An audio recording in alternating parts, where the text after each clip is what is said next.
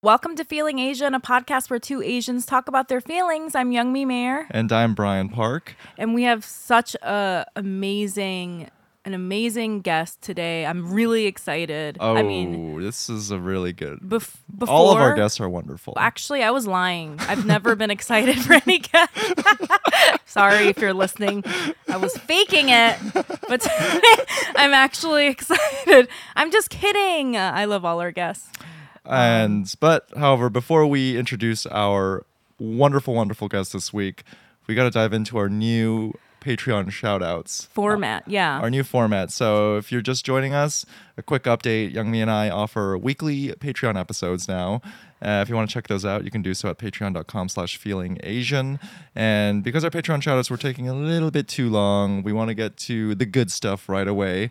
We're just going to do 10 quick shout outs with a positive affirmation. How's that sound? Yeah. And I don't really know what affirmations are, so I just say things that are kind of nice, vaguely. I think that works. Right? Yeah. Okay, who's the first person? Our first person goes out to Kailani G. I swear we did this one already. Don't you think? It's okay. Kailani, you're so special. This is your second one. We love you. Caitlin Higa. You make a wonderful breakfast every morning. Oh, I wish. Oh my God, that's my dream person. Joanna Gee. Joanna Gee is extremely, extremely nice as a neighbor. Jasmine Santillan. Jasmine, you are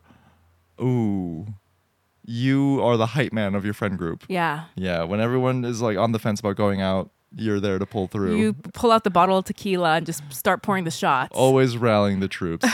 Angela Chian. Brian, if he met you, would have a huge crush on you. So true. Jasmine Taeyang Sun Kim. Your parents are so proud of you, and you are the apex cousin of your family. And your parents do not pay your rent. You pay your own rent. Yoonji Kim. Yoonji, your parents pay your rent, but it's because they love you the most out of all your siblings. Katrina Matichik. Katrina Matichik. You love going on museum dates, but it is a privilege for your friends and your romantic partners to go to the museum with you because you actually know what the hell you're talking about when you're at the museum. Nice. Jenny Wang Medina. Jenny, this is our friend. Yeah. Jenny, you are enough. And our last shout out goes out to Solomon Says. Solomon Says, is that a real last name? That's a cool last name, Says. Solomon, your last name is very real, and you are also enough. Why didn't they name you Simon? Simon Says, sorry. Solomon, again, I want to stress that you are enough. You are enough. We love you. Youngmi is trying to insinuate. Thank you so much for donating to our Patreon, and check out the bonus episodes every Sunday now. Yeah. Yeah. Patreon.com/feelingasian. And Youngmi, I think it's time to introduce our wonderful guest this week. Again, I'm so excited. Right. No, listeners, you are in for a treat. First and foremost, let's reiterate, this is the only guest Youngmi has ever been excited about. I've never cared about any other guest.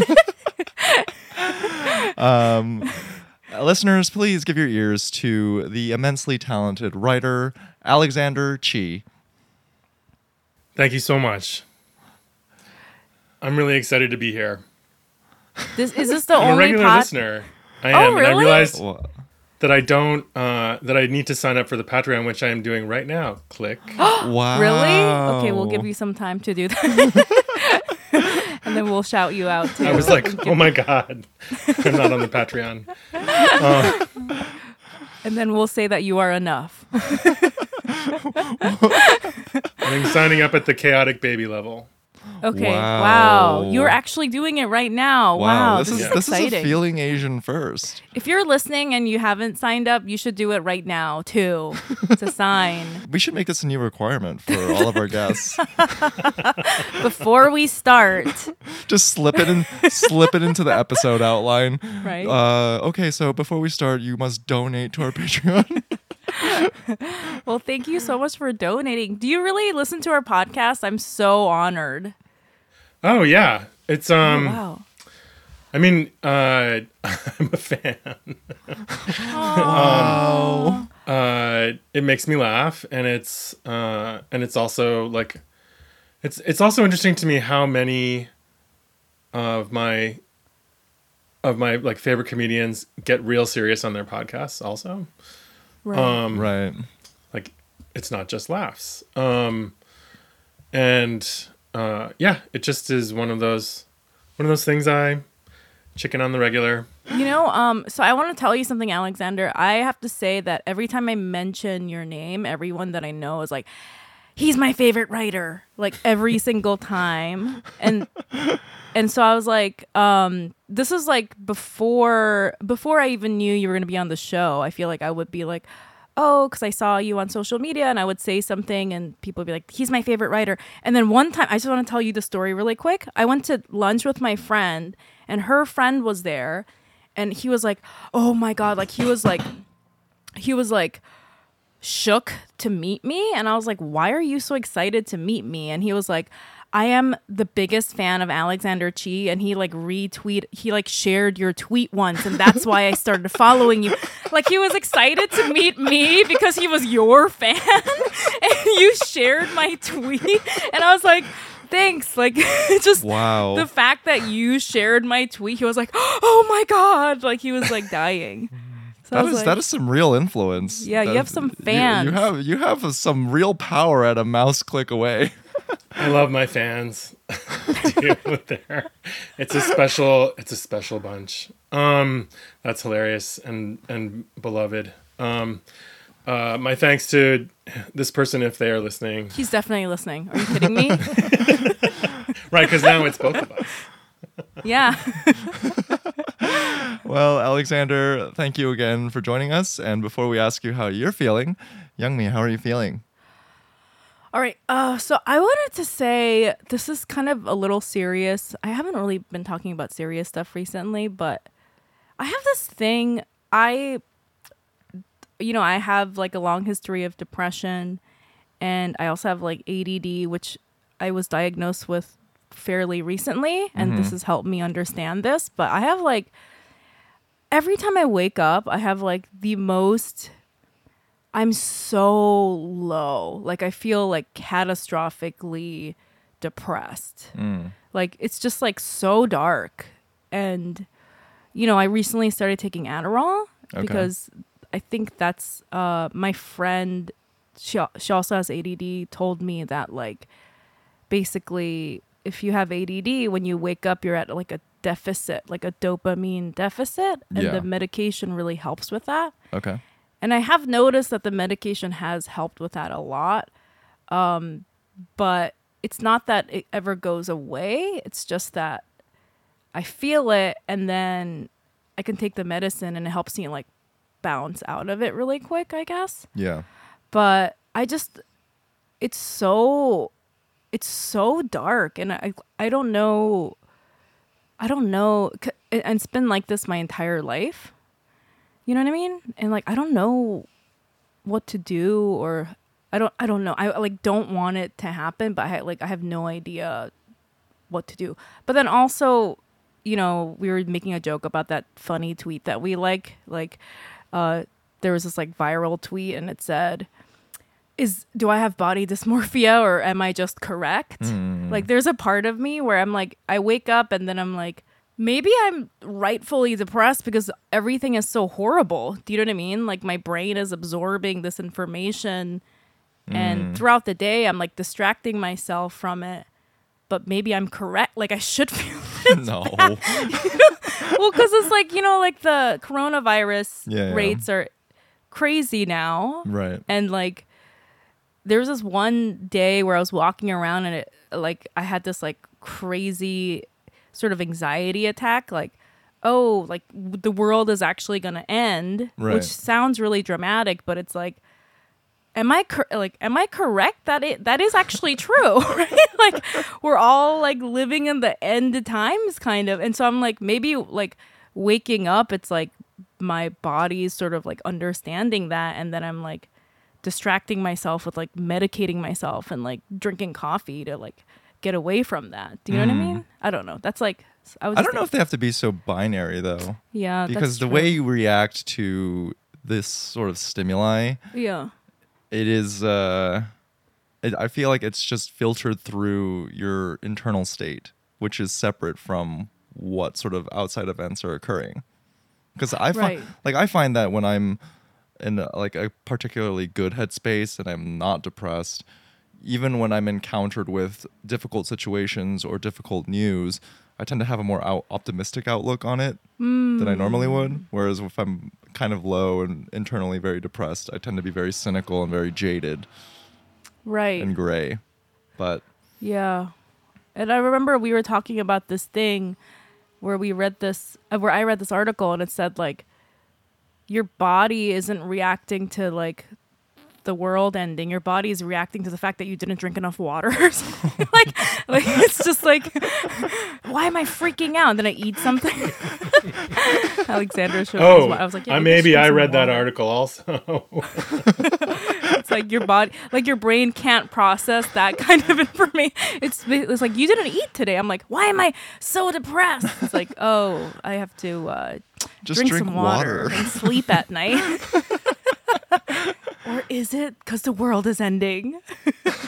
Yeah, so like, but anyway, I just wanted to bring that up because I don't have like an answer to the morning depression thing. yeah. But it's crazy. It's like every morning I wake up like catastrophic levels of depression is like for the first solid 15 minutes of my morning. And then I like drag my carcass out of bed and like take medication or drink some water. And it takes me like a solid like hour from waking up to feeling like I can make it through the day. Whoa. It's like so and it just like sometimes it gets really bad, but like recently it's been like really bad. I just want to talk about it. Oh, That's I'm how I'm sorry. feeling. That sounds really difficult.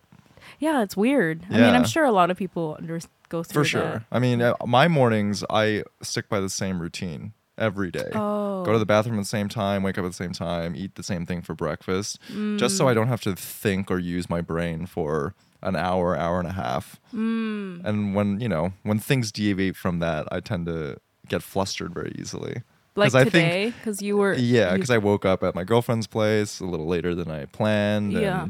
And that's on me. And I just slept way too late. But maybe that would be I very need to like helpful for me. massage my brain a little bit before I activate and enter into the world. Right. And by like having a really strict routine, that helps me to do that. Maybe that would be helpful for me. I don't know. How are you feeling, Brian? Ooh, I'm feeling good overall.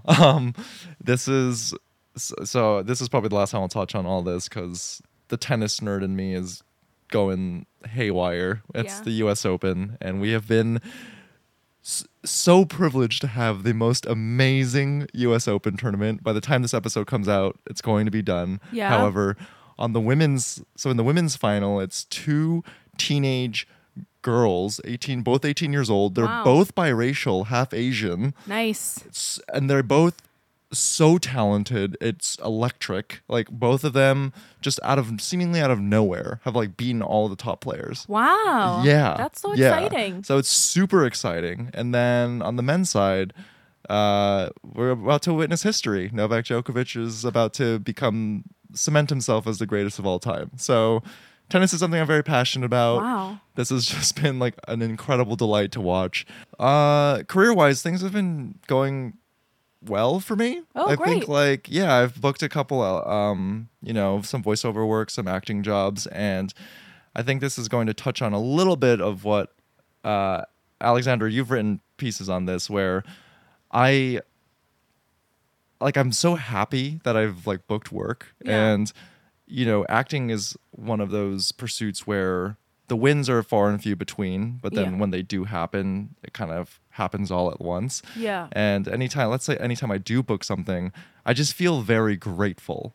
And this like feeling of feeling great, like that feeling of gratitude, like, oh my gosh, I booked this thing. Thank you so much. Yeah. Then it makes me feel like I shouldn't ask for more money. Do you know what I mean? Like I'm bad at negotiation when it happens, like when that comes to play. Because Like you're scared. It's like they're like giving you a gift, and you're like, oh, right, yeah, right. And granted, like yes, the pay is it wasn't disrespectful, but a small part of me was like, I've always been told that when it comes to negotiations, I should always just float another number by. You should always ask for more. Yeah. In a corporate job, if they give you a salary, you should always push back and offer a higher number so they Yeah. can meet you in the middle.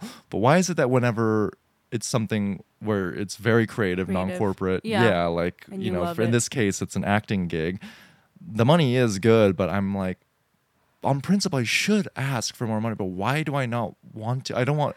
Yeah. I'm like, I don't want to be difficult, so yeah. I'm gonna sign this contract right away. Thank you so much. You know? Well, yeah. So, Alexander, you've written a lot about this topic, right? I feel like I've. It is so complicated to, in some ways, and also it's very similar. It's very simple. I just opened a birthday card from a friend that included like a little friendship bracelet that just said no on it. Oh, I love that. No, and then a heart. Because she had been over for dinner, and I was talking about how often, like when I get asked to do things, I'll be like, you know, thinking about everything except whether I want to do it. Right. And you know, and I recently, over the summer, there was a writing gig that I got where I was like, actually that is not enough, even though it was like a dream assignment. And then I let my agents play it out, and gradually the number went up miraculously because I was not involved, where I would like, you know, cave instantly. I think I always try to remember that my price, my rate is an emotional boundary. Because if I feel like I'm not getting paid enough, I will start to hate them, and then I'll hate the work, and then I'll procrastinate, Right. and I'll do a bad job, and then it reflects badly on me, not on them.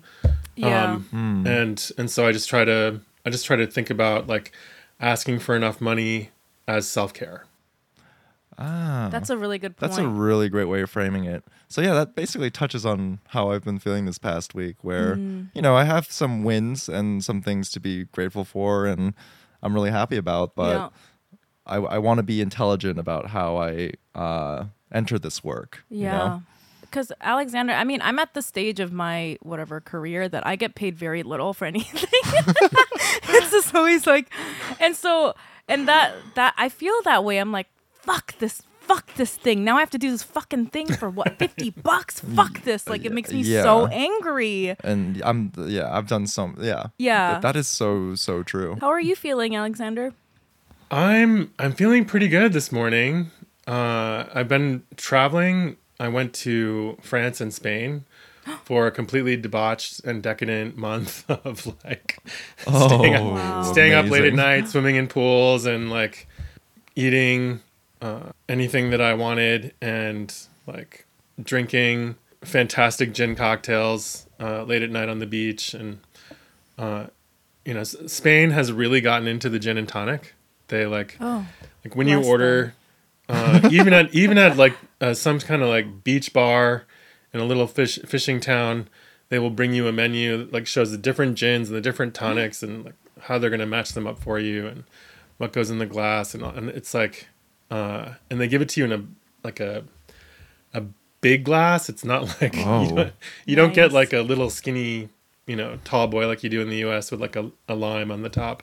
Right. It's like, here's a red wine goblet full of gin and a small bottle of tonic. Enjoy, you know. And I'm like, oh, who told you guys about me? But thank you. How'd you know? Oh my God, I love Spain so much. Oh yeah. It's so great. I'm so jealous. Was this purely a vacation, or was it sort of It was kind of so a couple of months ago, my friend, the writer Sabina Murray, who is also biracial Asian, she's Irish and Filipina.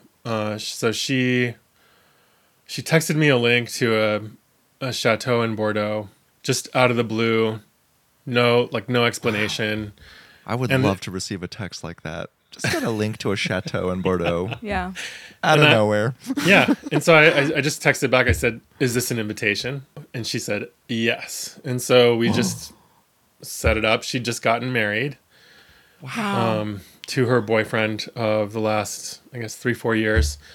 And it wasn't like a traditional wedding celebration exactly. It was just kind of like, we rented this house and my sons and their girlfriends are coming and will you join us? And so the answer was yes. That's amazing. Oh man, I want to do that so bad. I wish I had fancy friends. Youngmi, I think that would solve your morning depression if you just Yeah? woke up one morning and got just an invitation to a chateau in Bordeaux. I think Yeah. your day would feel a lot better after that. No, I swear to God, I've been on vacation and woke up like depressed AF. Oh, whoa, shit. Unfortunately. So I'm really excited to have you on the podcast because, you know, like I've said before we started recording, we've had multiple biracial guests, but I feel like they've not really expressed any interest in covering being biracial, you know, in depth. And speaking with you over email, I know that you wanted to talk about that. Can you and I always find that interesting because as a biracial person, it's like something that like I think about constantly almost. It's like, you know, like my comedy, I touch on race all the time. And I feel like, you know, on a day-to-day basis, it's like always on my mind. And I grew up in Korea for probably most of my childhood, or at least like a solid portion of it. And I feel like as a kid, I was always like comparing the two cultures. But like, can you give me a little bit of like your relationship to being biracial? Yeah, sure. I am biracial Korean also, white and Korean.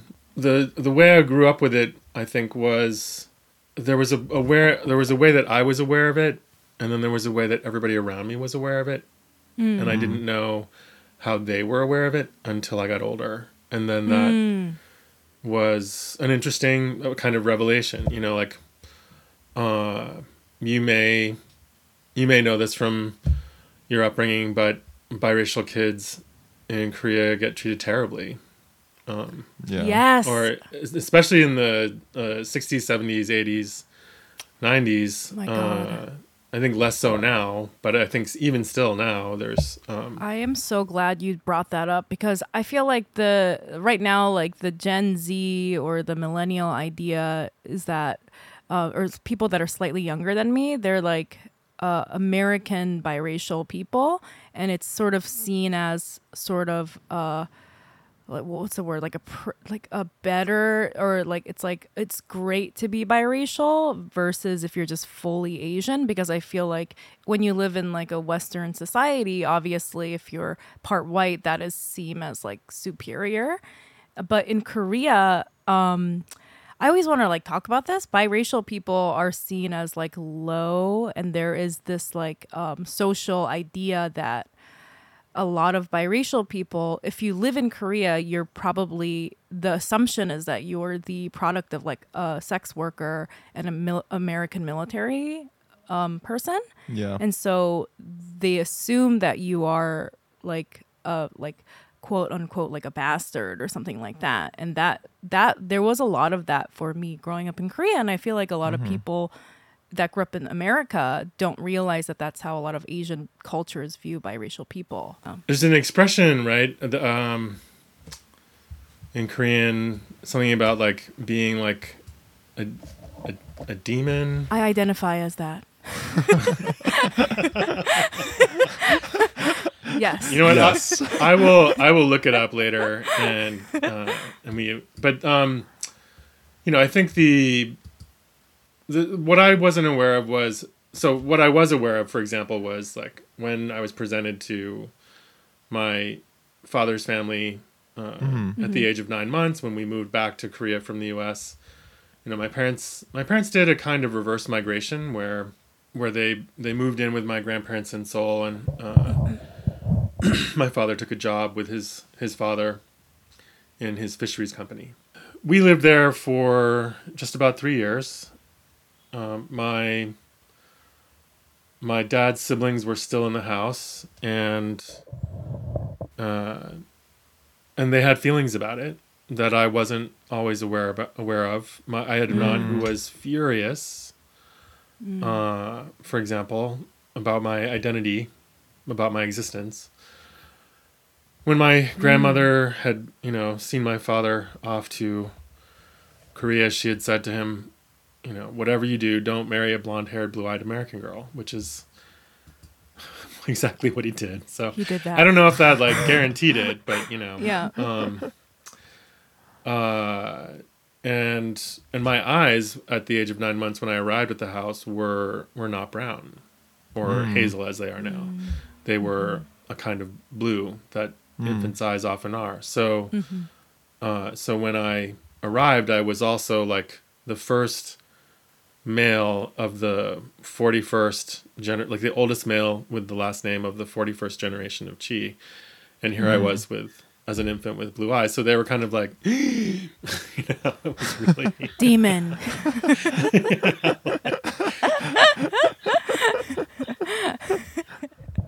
And then No. you may appreciate this, Yeah. my first words in Korean as a little baby were, my mom and dad are in a car traveling somewhere, and I'm on my mom's lap, and she hears me just say out of the blue, "Obi mechu." Obi Mekju. And I Yes. I'd seen an advertisement that we were passing. Oh my and god. had just said it. So my first Korean words, Obi mechu. Obi Mekju means Obi beer, in case Yeah. anyone listening doesn't know. It's a delicious brand of light, refreshing beer, I would say. Yes. That is so funny. So when you say that your relationship to you being biracial and how people perceived you changed with time, are you implying that your parents might have shielded you from this sort of scrutiny, from at a younger age, and it wasn't until you were older that you realized this yes. could be perceived as a negative thing? Certainly. I think I wasn't aware of the reaction in my dad's family, for example. I wasn't also aware that obviously I was a very small child, but they were very concerned that I might get kidnapped. Ooh. Because in the 60s in Korea, if you were a biracial child, no one was going to look for you if you went missing. Oh my gosh. Yeah. Or at least that was the assumption on the part of people who would engage in a certain kind of, I guess we call it child trafficking now. And so that was an interesting thing to learn. That was my grandparents' thinking. It wasn't that was part of their concern about the security in the household. Right. And they were a wealthy family, so they could afford things like drivers and bodyguards and maids and they deployed them in keeping me looked after. Right. Well, I'm really glad that you brought up this topic. I wasn't expecting you to actually bring it up. Because, like I said, it's just such an unknown part, I think, for most Americans, and even Asian Americans, I think, listening right now will probably be surprised, a lot of them, to hear this aspect of being biracial and, coming from a culture that's very homogenous like Korea. And, there's other East Asian countries that are like this, and it being seen as a bad thing. And it's something that I've actually really wanted to touch on for a while. And I'm really glad that you brought it up. But can I ask you just a little bit off the topic? Because I saw that you also lived in Guam for a portion of your life. How did you end up in Guam? So my father is a part of working for his father. Mm-hmm. He was engaged in a series of international fisheries projects. So there was a skipjack tuna operation that he was putting together Right. out there, and also in truck. So Oh, wow. I remember some of my first memories as a kid are of living in a trailer on the island of Truk, and Wow. trying to put my brother in the trundle bed, That is so interesting. and Yeah. I really liked it's funny now that I have friends with kids who do this, but I was one of those kids who liked to just disappear, to just kind of like. So my mom and my brother would be at the beach, and I would kind of spy on them from a hiding place, and my mother tried to stay calm. She was like, obviously he's been kidnapped. And I mean, for me, Guam was like a paradise as like a right. 4 5-year-old kid. You know, it's where I went to kindergarten. It's where I learned to sing Kumbaya. We had a friend. My dad had a friend who ran one of the big hotels in Guam. So we would go, and since my mom was like this beautiful, statuesque blonde woman in a bikini, like nobody at the hotel staff was mad about her being by the pool with me.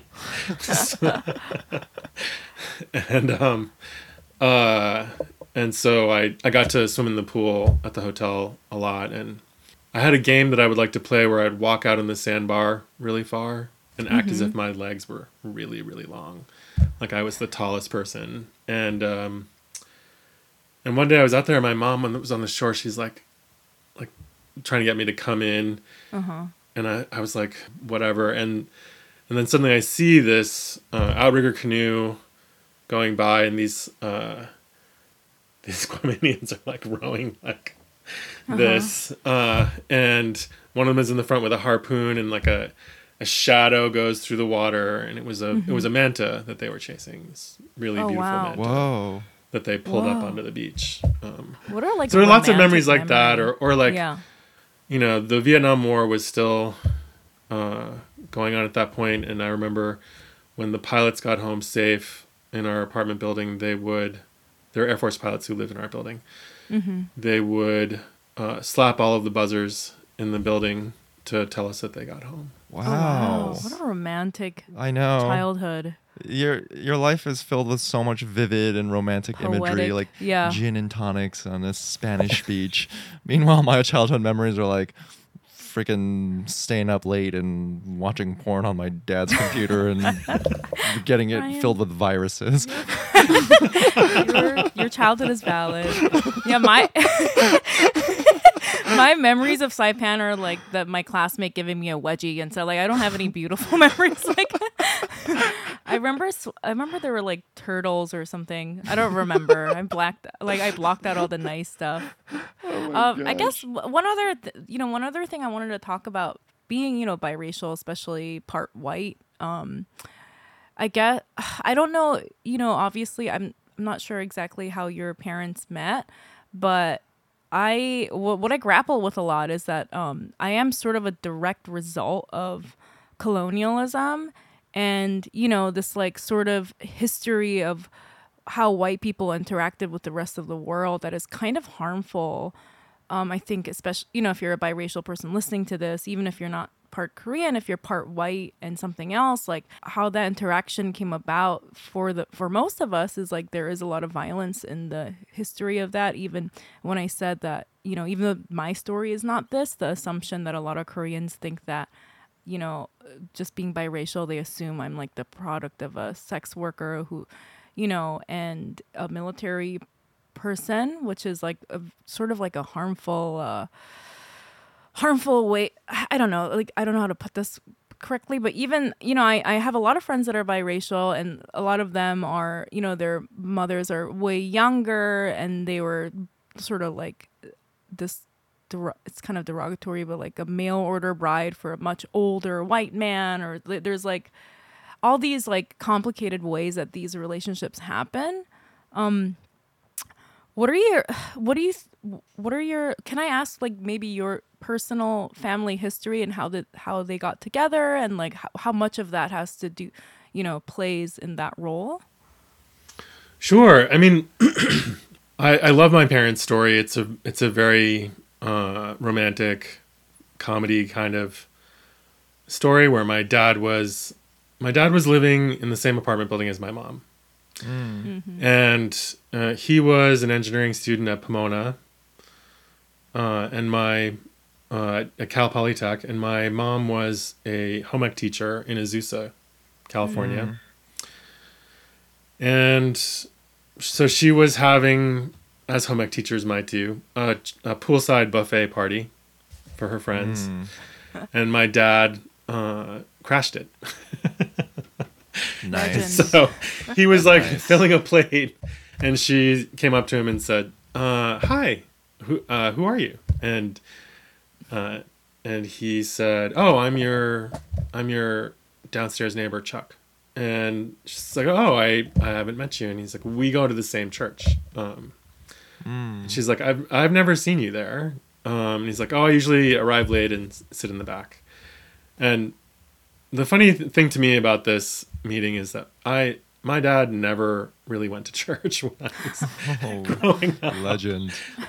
Like only on the holidays, like he would consent to that. I'm not 100% sure that it was a scam, but his next sentence was like, "Can I give you a lift? You know, the next time?"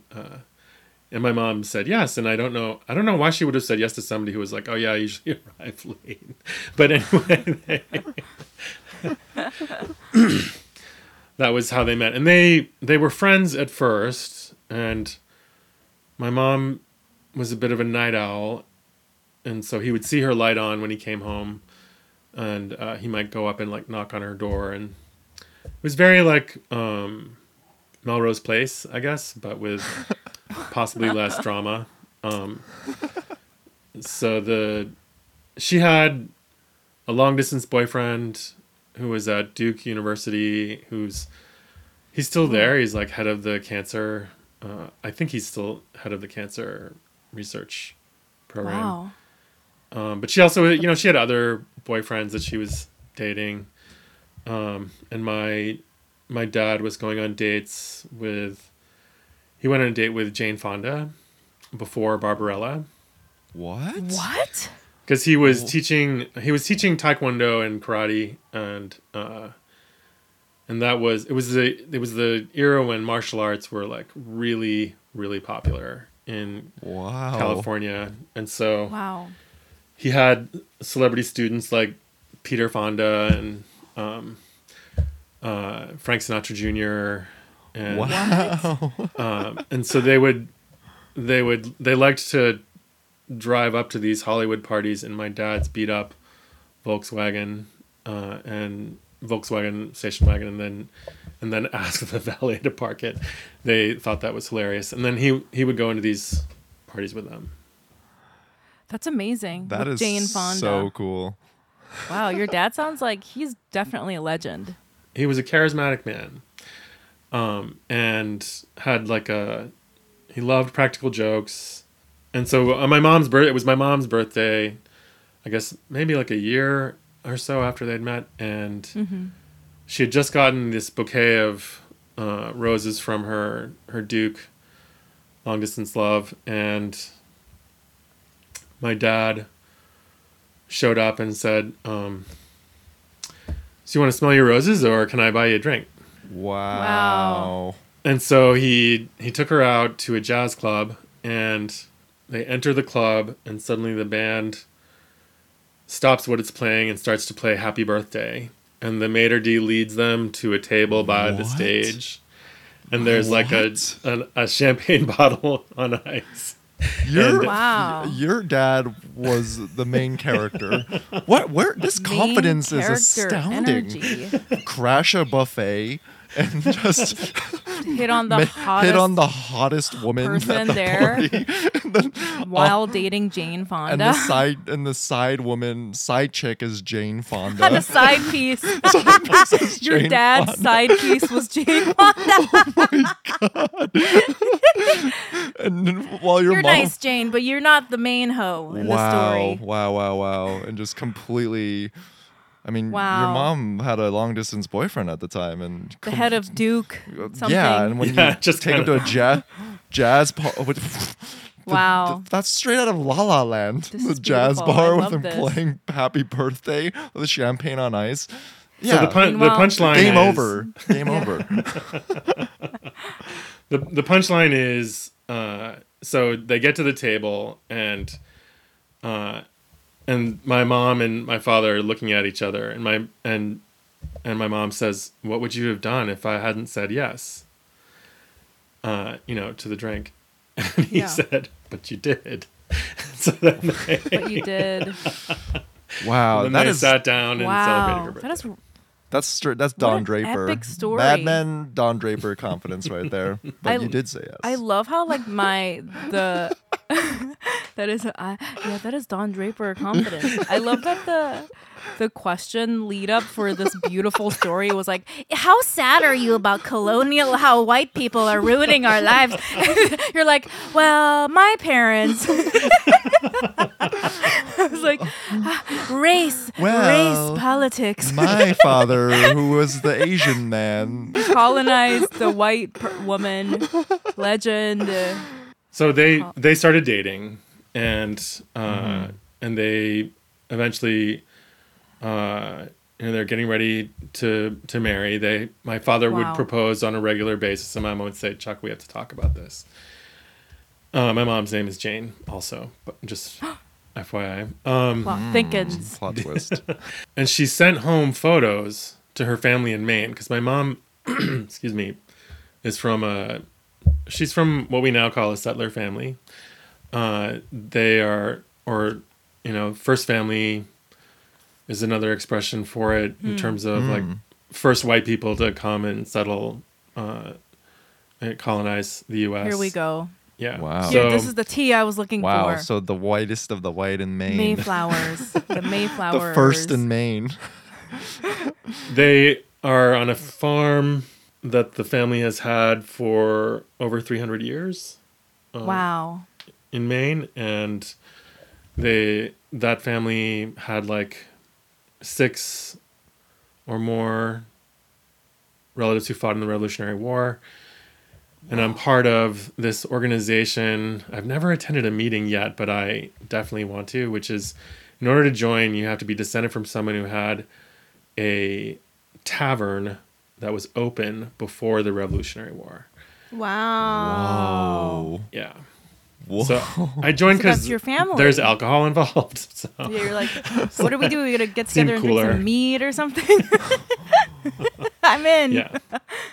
That's amazing. Yeah, fuck Skull and Bones and Quill and Dagger. I want to Yeah. be part of this tavern Tavern before the crew. Revolutionary War secret society.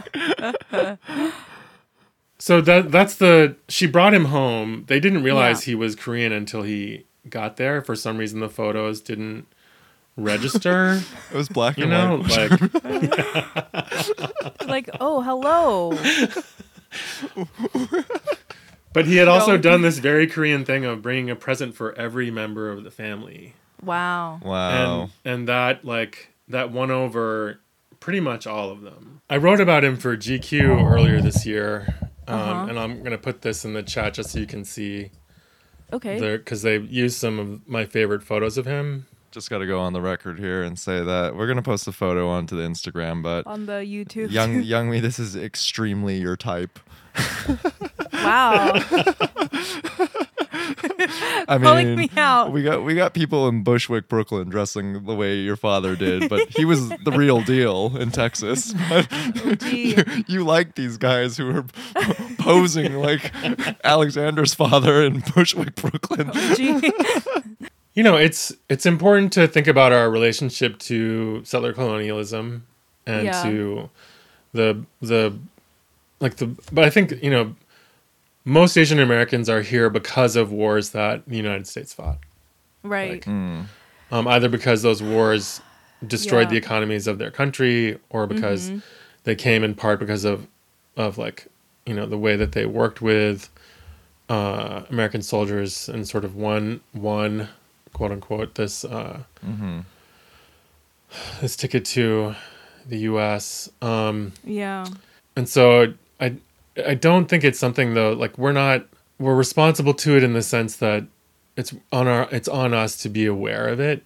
Yeah. And to allow that to inform how we participate in it politically, like the solidarity we keep with different groups like Native Americans, Right. other Asian Americans,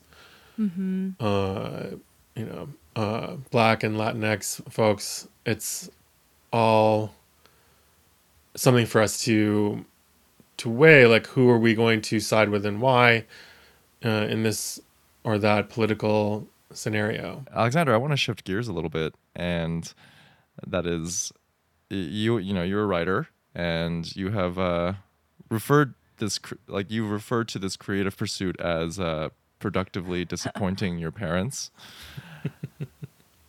How does it feel? Right. And, you know, how does it feel now that you're more established and you, I guess, You're just obtained it. successful. You are it. You are an established writer now. Yes, and I have tenure at Dartmouth College, which, you know, if you're a Korean American, tenure at an Ivy League school as an academic is like one of those things that your family will brag about. Yeah, you did it. You did it.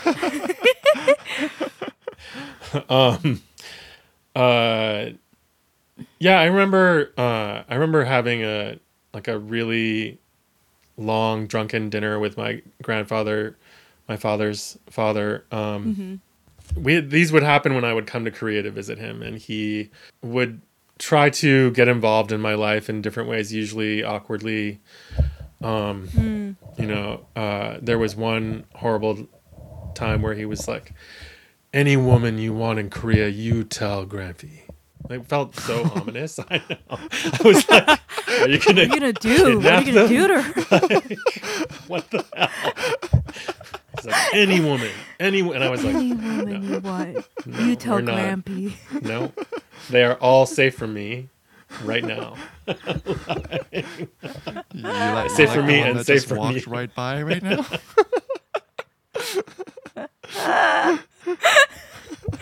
I mean, one story that I love about when my dad was dating my mom, she told me this story about how there was this one time they sent him someone to marry. They sent him a woman that they had arranged for him to marry, and he did not even go to the airport to meet her. And so his sister did, and took him out for a drink. Took this woman out for a drink, and to try to sort of break the news that her brother was not going to be showing up for this. And they just somehow, I don't know if this is on purpose, because my aunt was not, it turned out, an ally, but they just somehow ended up at the same bar where my mom and dad were having a drink. And this woman, like, I have so much love for her because she went full K-drama, like throwing glasses across the bar, screaming in Korean at him. Like, she was just like, Wow. even though I also am, like, you know, protective of my parents in that scenario, like I appreciate her rage. And Yeah. so I'm team your parents, but also I always like Korean women that make drama. So I enjoy it. yes. So, for example, you might enjoy this story of another of my aunts who, she was the first to be married off to, quote unquote, protect the marriage chances of her younger sisters. And she set her husband's suitcase on fire and shoved it into the water off of, like, in front of the hotel where they were honeymooning. And then Oh my gosh. on Jeju Island, and then she just left. Really? And then she Wow. So to bring it back, you are Yeah. now a tenured professor. You Oh, are, right, yes. You have no, but you have made we it. love this- And yeah. You have made it in Korean family structures. But Yes. in addition to that, you know, you're a best-selling author. yeah. You Were chased there your were there dreams. ever moments where you questioned whether or not you would, quote unquote, make it, or you wanted to just quit Oh, constantly. writing altogether? Yeah, I still kind of, every now and then I'm like, ugh. You know, I mean, as I've said, like, so much of writing is like just being able to stand it, like just being able to deal with it's the asymmetry of effort and reward. You know, you could, like, spend a huge amount of time on something and then, maybe like 30 people read it. And you could spend an afternoon on something and suddenly it goes viral and you get paid. Yeah. Internet stuff doesn't always pay so well, but Like your first book deal, you said you were tremendously underpaid for it, right?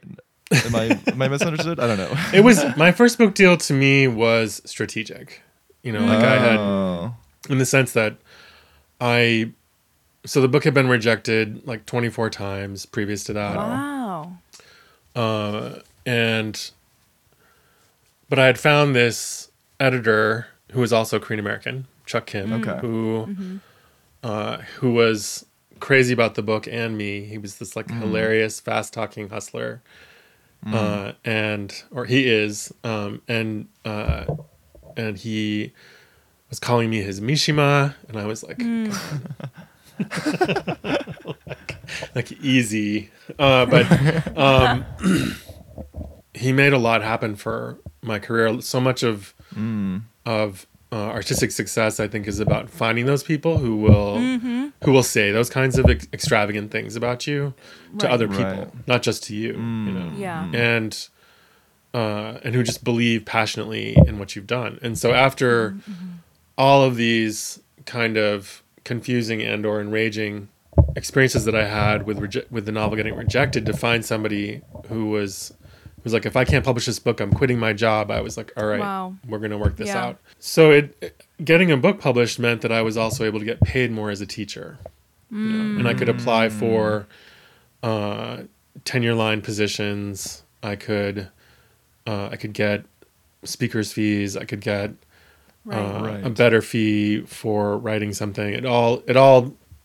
It became a cumulative effort. So like, while I did only get $6,000 for the hardcover rights, the next year, the paperback rights sold for, I think it was $45,000 at the time. Wow. And so in just a year, I had made more money for those efforts because of his excitement. And Picador, who bought the rights, had turned the book down in hardcover. And the editor there was like, oh, I just feel like I let something precious slip through my fingers. And I was like, I know. That must be such a delicious feeling. I know. You come groveling back. Yes. I think 11 of the houses who bid on the paperback rights had turned it down previously. Wow. So I was like, all right. Well. Nice to see you again. But yeah, it's when people were like, what's your second book? I was like, you want me to do this again? And I just really was like very burned out. And you go in with all these illusions, and then the illusions are shattered, and the reality emerges, and then you get to take stock on like, do I want to do this again? Other people, I think that's something that a lot of people don't talk about in relationship to book publishing or artistic endeavors in generally, is that that level of self-questioning, because some people decide, no, it's not worth it, I won't do it again. But we don't often hear about them because they don't publish another book, Right. It's just a very raw feeling of throwing your little heart out there on the streets. It's just raw feeling. I mean, obviously I've never written a book, but just me just doing any sort of performance thing, it's just it's my little heart out there on the streets. You're trampling all over it. I just want to say, I think it's really funny about like the Asian parents, stereotype or idea that if you're doing something creative, it's like a disappointment. But then it's like, but your aunt set a suitcase on fire and threw it into the ocean during her honeymoon. That's okay. We're okay with that. But you want to become a writer? No. Yeah. What the hell are you talking about? It's funny because they're such our like Asian parents are such humans, and so then they're like, you have to be a professor, but I didn't pick up this woman from the airport that my dad wanted me to marry. She threw things at me. It's like, yeah, it's funny. I think in Korea, it's actually like a really esteemed thing to be a poet. Like, Right, right. but it's just that nobody expects you to make any money off of it. So when I Right. told my grandfather about it, for example, he was like, he laughed and he was like, he's like, you'll be very happy but very poor. He says this to me like as we're sitting at his like table with china, and he's got his glass of And a bodyguard whiskey is standing and beside him. Yeah. it was actually a diabetes nurse who would inject him with insulin so that he could drink alcohol. Like every sip of whiskey. On this topic, the last thing I want to ask is, we have a lot of creatives who listen to the podcast, and do you have any advice that you find yourself repeating to your students, or maybe something that you came to later on in your career that you wish you had known, like early on in your creative career? So the industry has changed a great deal since I was starting out, and I try to keep that in mind and to try to revisit the advice I give on a regular basis, so that I'm not like some out of touch professor who's like, well, in the 90s we used Courier, like it's really good. I think some of the early advice I got that still stands, that I still often give, is that nonfiction pays better than fiction, although I think that's changing a little bit, but I think partly because there was the emergence of the internet essay that paid like $150 and still does, or or there's also like there's many fewer places to publish short fiction that pay than there used to be, but I think some of that is recuperating, thankfully. The New Yorker has never really recovered, for example, from the era of Tina Brown, where they slashed the number of stories that they published a year because she said nobody reads fiction in magazines. And she would say that at parties, and all of these annoying magazine gays that I knew would come back from these parties with her and be like repeating the annoying advice that she would trot out, like Right. she'd call the magazine like text heavy, which meant there were too many words in it. Anyway, the stuff that I advise now is more, I try to think through things. Like, I have so many students who are struggling with how to write about trauma, how to write about racial trauma, how to write about the environment, and yet who will also turn in stories that are just like about really average white people. And none of the Fiction stuff that they stories. care about is in the story. And so Right. I'm dealing with people who think that writing fiction is about, they don't even know that they think this, but they're performing it. They're performing the act of writing fiction as an allegiance to a status quo. Instead of actually writing a story that they want to write. And so as I negotiate them out of that, I hear things from them like, why do I have to write about, my identity?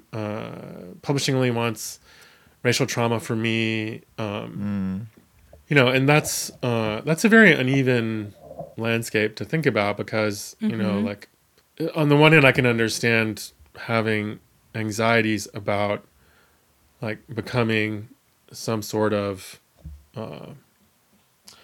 prop for a certain kind of liberal guilt. Right. I can also say that if we don't write about those things, then we are effectively censoring ourselves. It's just that we shouldn't only write about those things, right? Like, Right.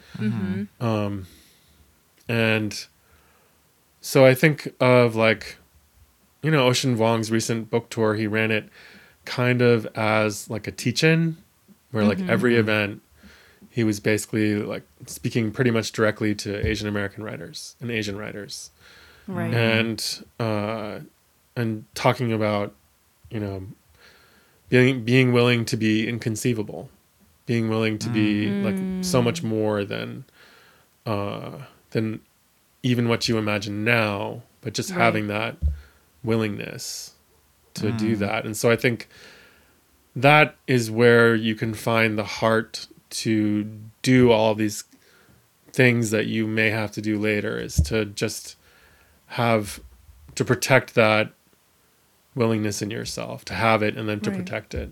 Well, that's like great advice. Also, that reminds me, I always bring this up like every episode, but that reminds me of like our reason for starting this podcast too, you know, like we had this fear as comedians that this, I think we were even doing it. We were like editing out our comedy because we were scared that people wouldn't get it or something like that. Maybe that's like something that's going on with your students, you know, like writing about like this white family, because like I can't be too like specific about what I'm going through because people won't be able to consume it. Yeah. And there's Yeah. certain There's a little, status quos, Yeah. even as comedians, or just archetypes of I'm going to be this type of comedian. But yeah, so it people seemed- could, yeah, the frustration comes out of the feeling of disingenuity. yeah, where yeah. I'm like, I'm so far removed of what I want to talk about. Right. Like, who am I even anymore when I'm making jokes because I want a certain agent to see that I'm doing this sort of material.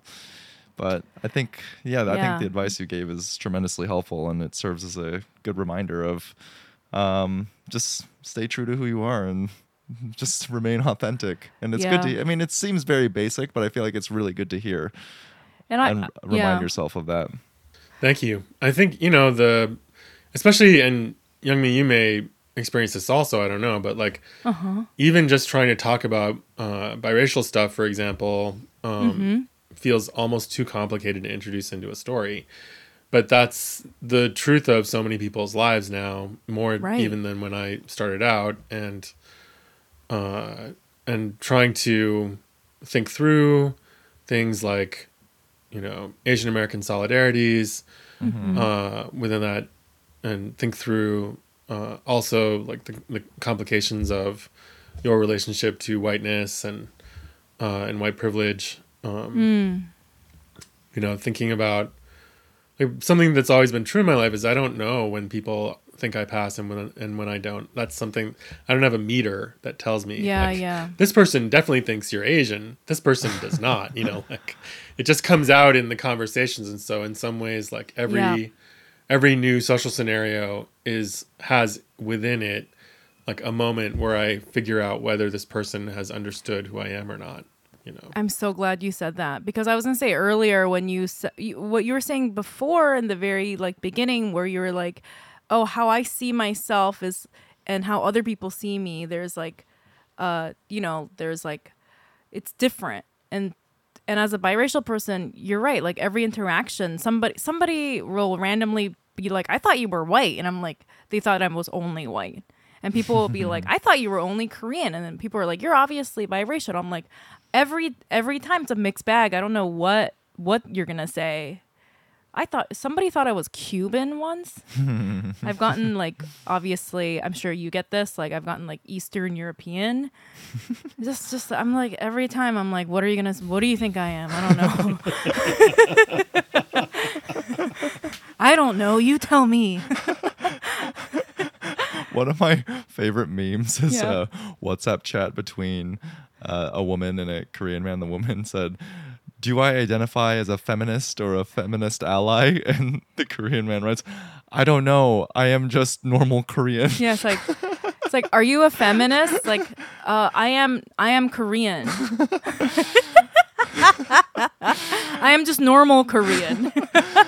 So good. So good. Well, before you leave us, what is something that you're proud of? I'm proud of my books. I'm proud of being like the first gay male Korean author of fiction. I'm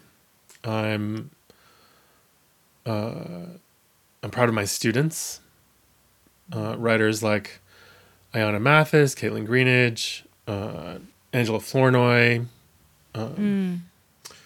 any doubts I had about the value of writing left after I published my essay collection, How to Write an Autobiographical Novel, and just heard from so many people about what the different essays in there meant to them, and I still get those moments from folks, and so it's all the kind of doubts where I was like, does anybody care if I do this?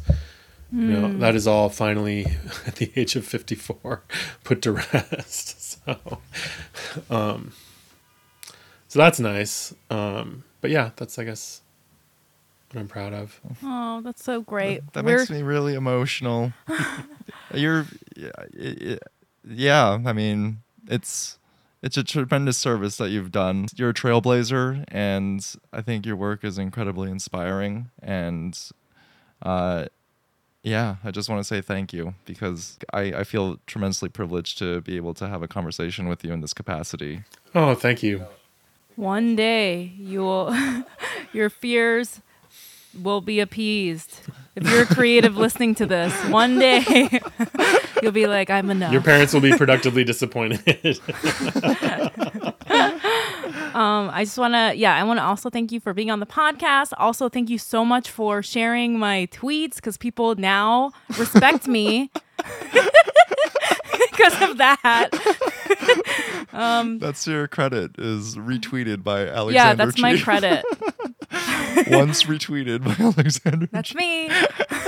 You may have seen me from Alexander Chi once shared a tweet that I wrote. Well, thank you so much for joining us again. Where can our listeners find you on social media? At Alexander Chi on Twitter, and at Chimobile on Instagram. And you can find me on Facebook, but I don't like it. But if you have to, yes, you can find me there too. And is there anything else? I have a lurker account on TikTok. I am not making TikToks yet. I just watch them, like yours, which I forced my siblings to watch with me a couple months ago. I was like, oh, thank you. That's my new credit. And I think that's it. I don't really run to your nearest bookstore. Yeah, just get all the books. Yes, all of and them the are books. great. All the books.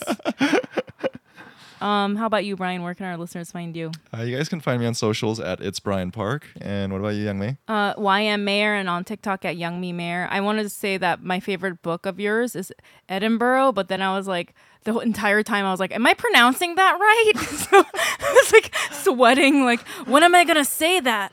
Is it Edinburgh or Edinburgh? Edinburgh is correct. Especially if you're Scottish. But if you say it Edinburgh, it's not like the end of the world in America, where anglicized pronunciations are always technically correct, thanks to colonialism. But Scottish people would rather you probably say Edinburgh. It's not a novel about Scotland, to those who are listening. Yeah. And thank you. I appreciate that. And my recommendation to our listeners is Alexander's collection of essays, How to Write an Autobiographical Novel, because it's also as someone who is on the creative pursuit, a lot of his essays are incredibly resonant and very inspiring. So thank you again, Alexander. And thank you. I think that's it. That's you can find us on socials at Feeling Asian Podcast. Find us on YouTube. And TikTok. If you made it this far, thanks again for listening, and we appreciate your support. Bye, everyone. Bye.